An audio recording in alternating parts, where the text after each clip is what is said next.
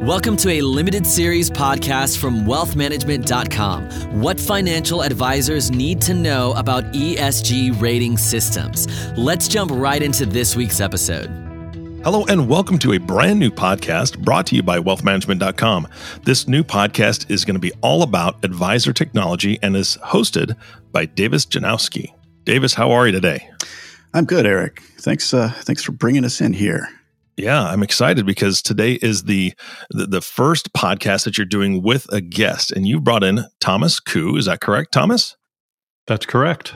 Wonderful. Thank you so much for joining us, Thomas. Thomas, from what I understand, you lead True Value Indexes, and you've been creating benchmarks for implementing ESG investment strategies and licensing indices for ETFs, mutual funds, and institutional accounts. Thomas, you've spent 7 years at MSCI as executive director, global head of ESG indexes. Is that correct? That's correct. All right. And your professional experience also includes 16 years at KLD Research and Analytics and service on the boards of Siri Company and the U.S. SIF. Thomas, from what I read, you have an MA and PhD in economics from University of Massachusetts, Amherst, and a BA in political economy from Hampshire College. That is a tremendous work experience and education experience. Davis, you hit a home run with bringing this guest in. Yeah, we had several conversations. I had to convince him about this, not the importance of the subject matter, but we're launching this here at wealthmanagement.com, and I really think advisors need to know more about really what ESG rating systems are. As Eric said, my name is Davis Janowski. I'm a senior technology editor here at wealthmanagement.com. By way of background, I've spent years covering the advisory technology space, except for a few breaks to work for a couple of fintech startups, and as an analyst covering digital wealth management. And as we said, today we are talking about ESG rating systems and specifically what financial advisors need to know about them. Tom, thanks for joining us today. Really appreciate you coming in, especially as hot and humid as it is out in New York today. My pleasure. It's great to be inside. Yes, it is.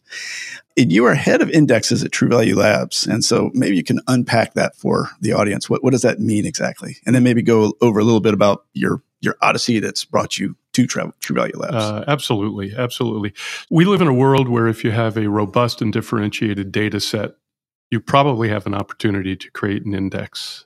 Passive investing is very much in vogue these days, and particularly within the ESG space, ESG standing for environmental, social, and governance, particularly within the ESG space, there are a number of specialized data sets that are relevant to what investors are looking for these days. And so my role at True Value Labs is to take the data that's produced by the company and work with both index providers externally and also fund providers who are interested in creating passive products to help create benchmarks that they can use for those investment products.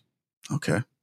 And sort of what's a little bit about your background and the things, Eric talked about where you've been, and I guess everything you've done along the way is kind of built up to what you're doing now with True Value. Sure. Yeah. So I started out almost 25 years ago in the ESG world. It was before it was called ESG. It was called SRI back in those days, socially responsible investment. And even then, people didn't really understand what it was about. I started working for a small specialized research firm out of Boston called, at the time, it was Kinder Leidenberg Dominy. It was shortened to KLD, so people didn't confuse us with a law firm. And we were focused on bringing information to investment managers who are interested in screening their portfolios on various issues. It turns out that there was a lot of education that needed to be done. The market was really brand new, and we did a lot of evangelizing and education as a part of our work. And one of the things that we did early on in the life of the firm, just before I got there, was the creation of the first ESG or SRI index, which then was called the Dominy 400 Social Index and is now the MSCI KLD 400 Social Index. So early on, indexing was a part of the project of helping to bring rigor to the practice of ESG investing. I was there for 16 years, during which time I was an analyst. I did product development, I did sales and marketing, and eventually found my way into an opportunity to create an index business unit within the firm. And so starting in the early 2000s, that's where I turned my attention. And some years later, MSCI was acquired first by RiskMetrics Group in 2009, and then in 2010, MSCI acquired RiskMetrics Group, and I found myself in the enviable position of doing ESG indexes, which were quite niche in those days, at a big index company. Oh, wow. So it was, I would say, more good luck than great work in that sense. On the other hand, it provided a real platform for bringing visibility to ESG research and ratings on the one hand, and also to benchmarks based on that information. I'm currently with True Value Labs, which is a Silicon Valley venture capital-backed startup based in San Francisco. True Value Labs uses elements of artificial intelligence, specifically natural language processing and machine learning, to source ESG investment signals from unstructured data. And if you're not familiar with all of this terminology, unstructured data is basically text information that's sort of out there on the internet in the data sphere.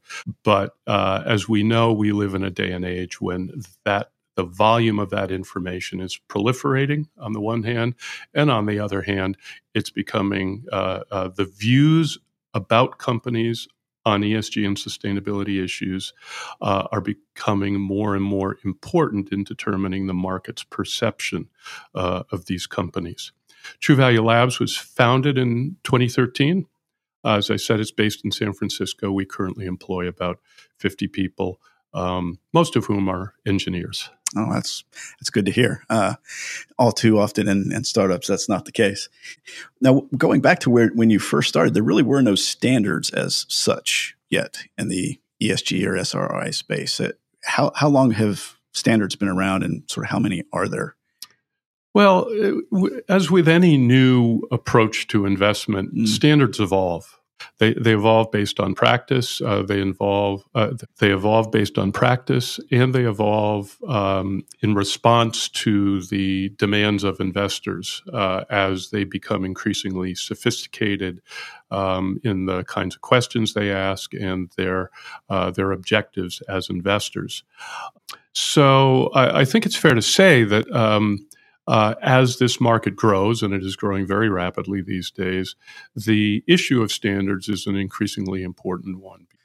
So standards are important because they guide the decisions of different players in the investment value chain, and that includes clients themselves, investment advisors, or for institutional investors, investment consultants, and asset managers as well. And so as this field becomes more and more popular and more funds come to market and more assets move into those funds, the quest for standards is becoming more urgent. Okay. And so how would you fold that into sort of an overall definition of what ESG investing is? ESG investing is an approach that's developed at least over the past 50 plus years. Some people actually take it back centuries to far longer than I expected. Okay. Well, in some sense, the original ESG investors or socially responsible investors were the Quakers, who refused to profit from investments in armaments makers, right, because of their principles and beliefs about pacifism. But in its modern form, it's really about 50 years old, having evolved in the U.S. from the first SRI mutual fund, which was launched by Pax World Funds in the early 1970s. And I think it's important that people appreciate that ESG, as I said, is an approach to investing. It's not an asset class. And it incorporates environmental, social, and governance factors into investment decision making. So it's additive to the investment process that investment managers already have in place. It's not a substitute for them. It's additional information to help make more informed investments. And it comes under the heading of a variety of descriptors, some of which we've already used: SRI, or socially responsible investing, ESG, sustainable, impact, ethical. These, I think, are different ways of describing sort of allied approaches, which have the intention to take into account the impact of investments on the world. And it starts from the premise that all investments have an impact, and therefore what's different about it is that ESG investors are intentional about how they invest with the objective of achieving more sustainable outcomes from their financial activities. So they change how they invest to change the outcome of their investments. Okay. All right.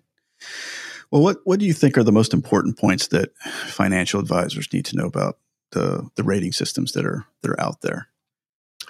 Before I get into rating systems, I think it's worth observing that advisors don't need to be experts on ESG to give prudent and useful guidance to their clients. That's good to hear, because I talk to an awful lot. There's a very small minority that would claim to be an expert, and you dig a little deeper and they're not. And then there's many, many, many more. The vast majority really want more guidance because they hear many different things. So that's great. Sure. And there are a number of people who have very specialized businesses that focus exclusively or almost exclusively on sustainable investment. And there are others for whom it's a part of their practice.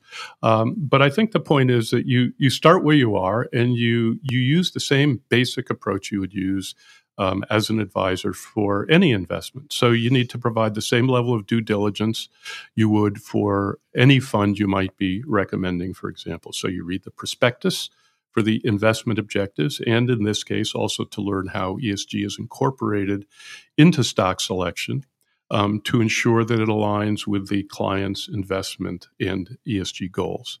So you're looking for risk tolerance, asset class exposure, and this additional dimension associated with sustainability. Today, I think there are a sufficient number of mutual funds and ETFs in the market to put together the same asset allocation plan you would put together for any of your clients. And essentially, it's most important to do your homework. There are both Morningstar and MSCI fund ratings that have, I think, helped provide, a perspective for both retail and wealth management clients. But ultimately, the most important thing is to have the conversation. To not be afraid to ask the questions about whether or not sustainable or ESG investment is something that your clients are interested in, because you scratch the surface. They may have been afraid to ask on their own, but you scratch the surface, you open up the conversation, and you might indeed find that it's something that they're very interested in. So it's a way to serve clients' needs. It's a way to build your book of business, and it's also a way to differentiate your practice as an advisor. That's interesting, because I have, in speaking to quite a few advisors, I think many of them, and I think it probably ranges towards the older, more conservative advisors, tend to wait on this until the client brings it up first. And I'm sure skewing towards the younger investors, they're more likely to ask about it themselves. But that's interesting. So you think many probably middle-aged and boomer investors, this is probably of interest to them, but it may need the advisor to actually bring it up to say. It may need prompting.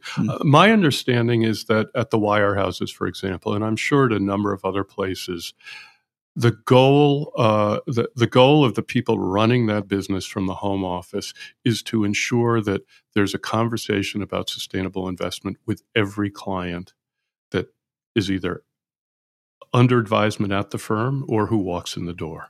And that way you know that you've had the conversation, and they may say, this is not something I'm particularly interested in or not interested in now, or I am, let's talk some more. Got it. Okay. When it comes to, you talked about what True Value is doing and this whole notion of unstructured data. Is most of that public data, or is that coming from kind of private data sets as well? Or, what are we talking about overall when not just True Value, but the other ratings companies are doing to come up with the ratings there? Yeah.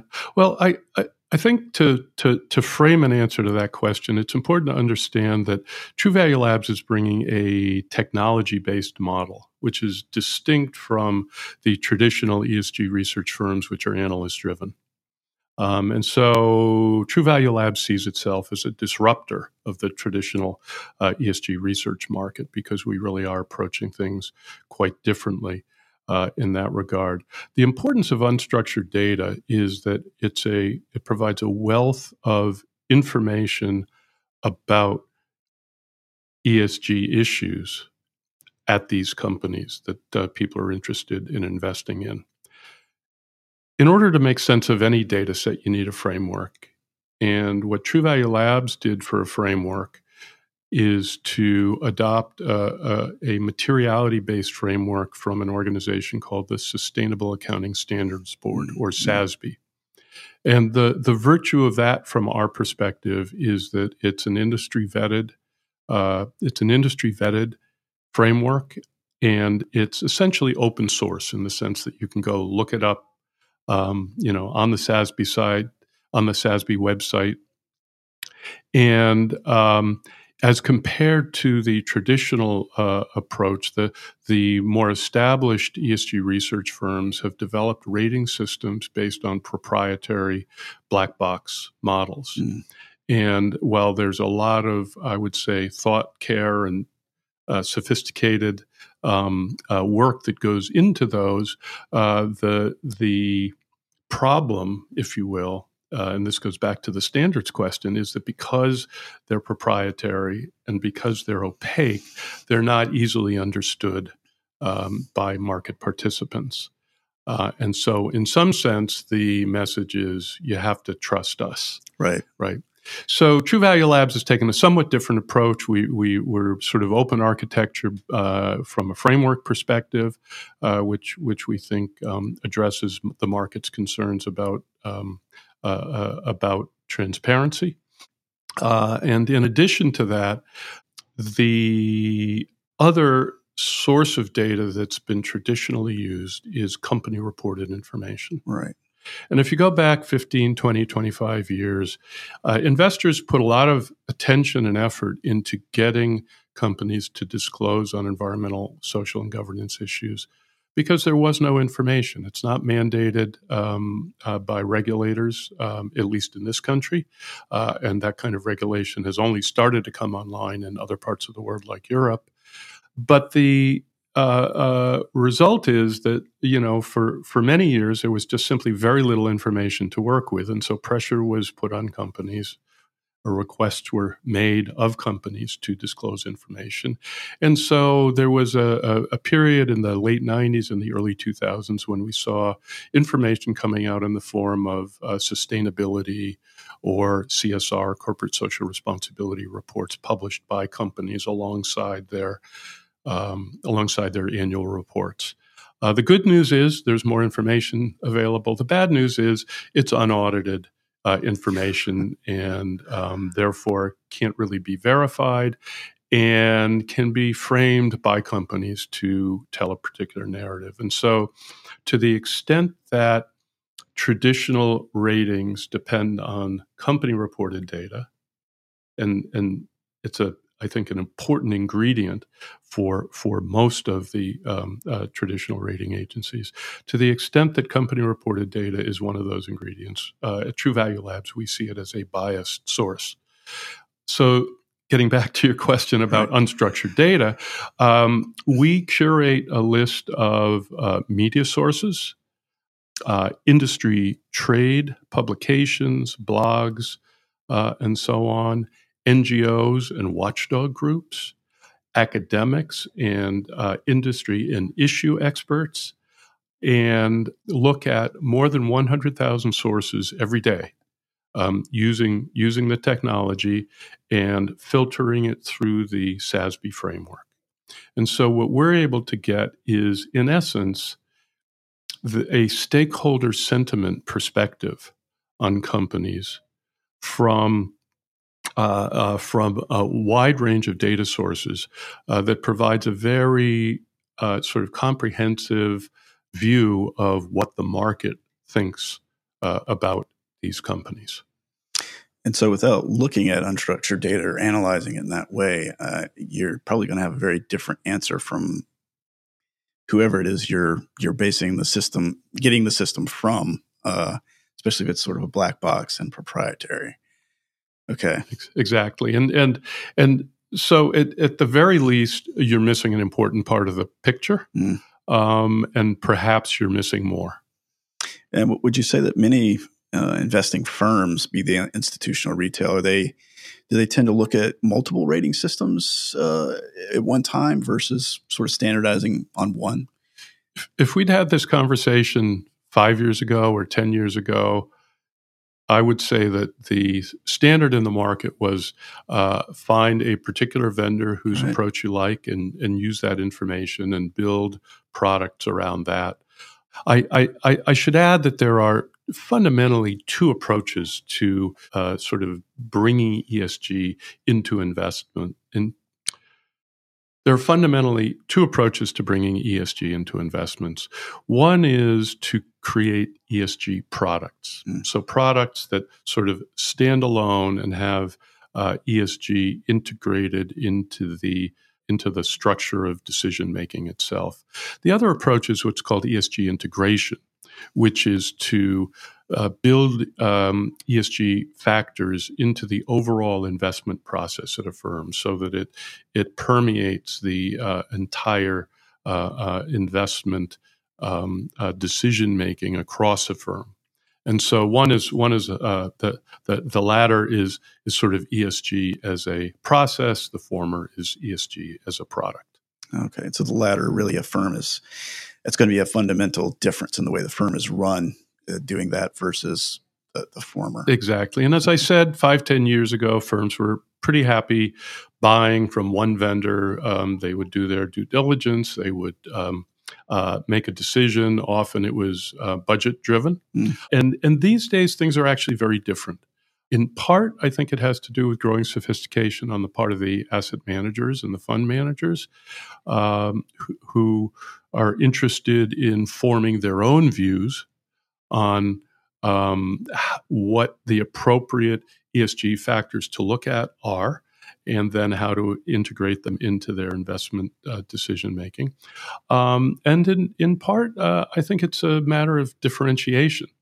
And so what they're tending to do these days is buy from multiple sources, looking not just at the top line and maybe not at the top line rating at all, but at the underlying data on which it's based, and taking data from a number of sources and creating a composite perspective that reflects their particular view on sustainability and sustainable investment. That makes sense. But I have to say those early days are not over. Just 2 months ago, I spoke to a multi-billion-dollar RIA on the West Coast that had standardized on one of the companies. I won't say which one that we've already mentioned, but that was it. That was the sole basis. And that's still, I would say that's the norm, but I think that's evolving. This is a market that is, on the one hand, come a long way in the last 25 years.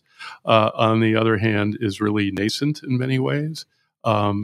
But has achieved a level of sophistication that warrants the kind of growth that we're seeing. Today, for example, globally, industry trade groups estimate that there's more than $30 trillion in a range of ESG strategies, and that's up 34% over 2 years.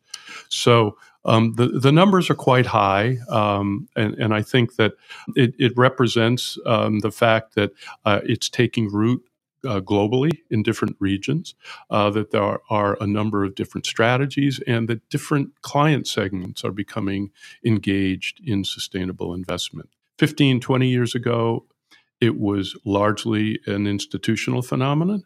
There were some early ESG or SRI mutual funds here in the U.S. and in the U.K., but primarily as it evolved, it was institutional, and as happens in many cases, strategies that are sort of hothoused in the context of the institutional market find their way downstream to wealth management and retail clients, and that's a very important development in recent years in sustainable investing. Well, that's a great segue to the next question, which is really if, as we were talking about initially, that in many cases, I think many advisors are waiting for clients to bring it up. But if you are an advisor who has done some reading and maybe has some experience, what do you think they most need to convey to the client if the client is interested in ESG or socially responsible investing? They should convey to the client that there are options for them if they're interested, that they can effectively create an asset allocation plan, and that the risk and return characteristics of ESG investments are similar to and sometimes better than those of the market. I think one of the big concerns that, and appropriately so, that everyone has to address as they move into this area is the performance question. Right. And there's a large body of academic and practitioner literature which has reinforced in a number of meta-studies coming out of places like Oxford and Deutsche Bank and other sources. The literature shows that there is no reason to expect that ESG strategies will underperform, and there's some reason to expect that they might outperform. Now, I wouldn't come to this exercise with the expectation that you're going to get 3, 4, 5% better than you might get from a sort of plain vanilla type of investment. But there have been a number of funds that have outperformed marginally as compared to the underlying market. And I think today the ecosystem of funds in the U.S. has grown to over 270. This is information from Morningstar. There are more than 270 open-end funds and ETFs.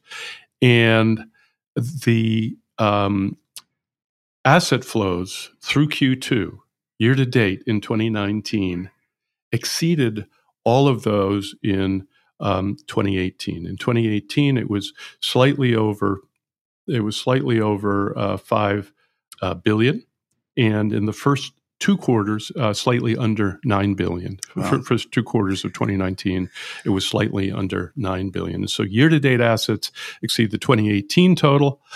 Year-to-date assets exceed the 2018 total.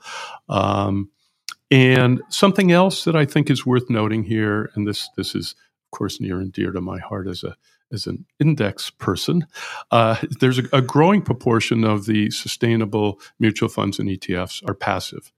And I think that fits with the sort of broader trends in the marketplace toward passive investment with fee compression and so on, because when you get sustainable investments in an index format, what you get are the benefits of the transparency of a rules-based stock selection approach. You get the cost efficiency, and you also get what amounts to a long-term buy and hold strategy. And investors who are interested in environmental and social and governance issues are often interested not just in sort of which companies they own, but also in having their asset managers engage with those companies on ESG issues on behalf of the ultimate shareholders. And so the passive approach to ESG fits very well alongside the active approach, but provides an alternative for investors who are interested in using passive as a way to build their portfolios. I didn't really even associate ESG investing with active management. I think I really just assumed that it was mostly indexed these days. What is the sort of market share between two types of? I'm not certain about the market share, but I would say that the practice of ESG investment evolved as with active managers, and I think it had a lot to do with the scarcity of information, so that there really was a lot of, in essence, fundamental research required in order to select companies. But I think as we moved from a period in the 80s and 90s when information was very scarce. It was essentially pre-digital, to a period of information abundance in the late 90s and early 2000s. And that's when you see the rise of the rating agencies, because the question that clients of the ESG research firms were asking, the asset managers were asking of the ESG research firms was, okay, so it used to be there was very little information and providing some was valuable. But now there's so much information, help me discern what really matters, what's important here. And that's where you get ESG ratings. And now I think we're moving into a new era with the proliferation of unstructured data and a sort of a superabundance of data, when the kinds of answers that investors want and need to make informed investment decisions about ESG issues really is to be found in the world of unstructured data. Okay. Well, I think we've only got time for one more question here. What would you say are the strengths and weaknesses of various rating systems that are out there? It's a tough question. In some sense, the ESG ratings have never been better. They've never, and that's both the proprietary systems and those based more on standards, I guess. Yeah. Is that a consequence, sort of the length of time they've been worked upon, whether it's proprietary or not, that there's better understanding? Or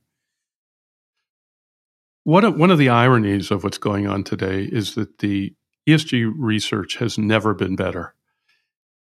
On the other hand, the market has never been more vocal about its dissatisfaction with it.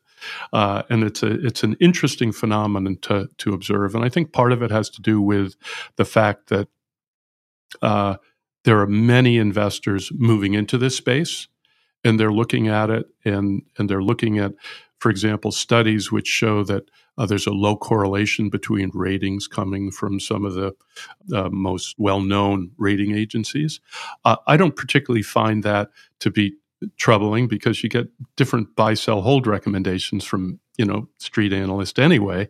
But at the same time, what investors ought to be looking for is, I think, transparency about the approach that's being used, what's the framework, what's driving the ratings, sources that are used, and I think increasingly whether or not firms have the capacity to search out information that is out there in the world of unstructured data, to bring that into the analysis. Because the problem with the proliferation of data is that no matter how many analysts you hire, you can't keep up with all the relevant information, which is why technology is essential to the next generation of ESG ratings. And I think that a number of firms are sort of waking up to this. I think there are firms out there like True Value Labs that have been pioneers in this area. And one of the things that's really characterized the whole ESG research area is that there's been a lot of M&A activity in the last 5 years. It's been taking place for the last 10 years, but in the last 5 years, there's been a lot of M&A activity, which just gives you an indication of the opportunity that larger firms are seeing in the field of sustainable investment. Wow. Well, Tom, I really want to thank you for coming in today. I think you've shed some very important light on a lot of subjects that I think most advisors really haven't heard much about to date. So thank you very much. Thank you. I appreciate the opportunity. Tom, thank you so much. I appreciate it. I love this subject. I love it. ESG is fascinating to me, and I learned a lot. So I appreciate you being in. Davis, thank you so much for bringing him in. And Davis, thank you for starting this new podcast series on ESG within this new wealthmanagement.com podcast that you're launching. I'm excited to be working with you, and I look forward to many, many podcasts in the future. And since you're out there listening to this, I want to thank you for listening to today's podcast. If you have not subscribed to the podcast yet, which I know you probably haven't, because this is one of the first ones, click the subscribe button below and it'll show up directly on your listening device. This will make it much easier to share these podcasts with your friends, family, and coworkers. Again, thanks for listening today. For everyone at wealthmanagement.com, this is Eric Johnson reminding you to live your best day every day, and we'll see you next time. Thank you for listening to the wealthmanagement.com podcast. Click the subscribe button below to be notified when new episodes become available.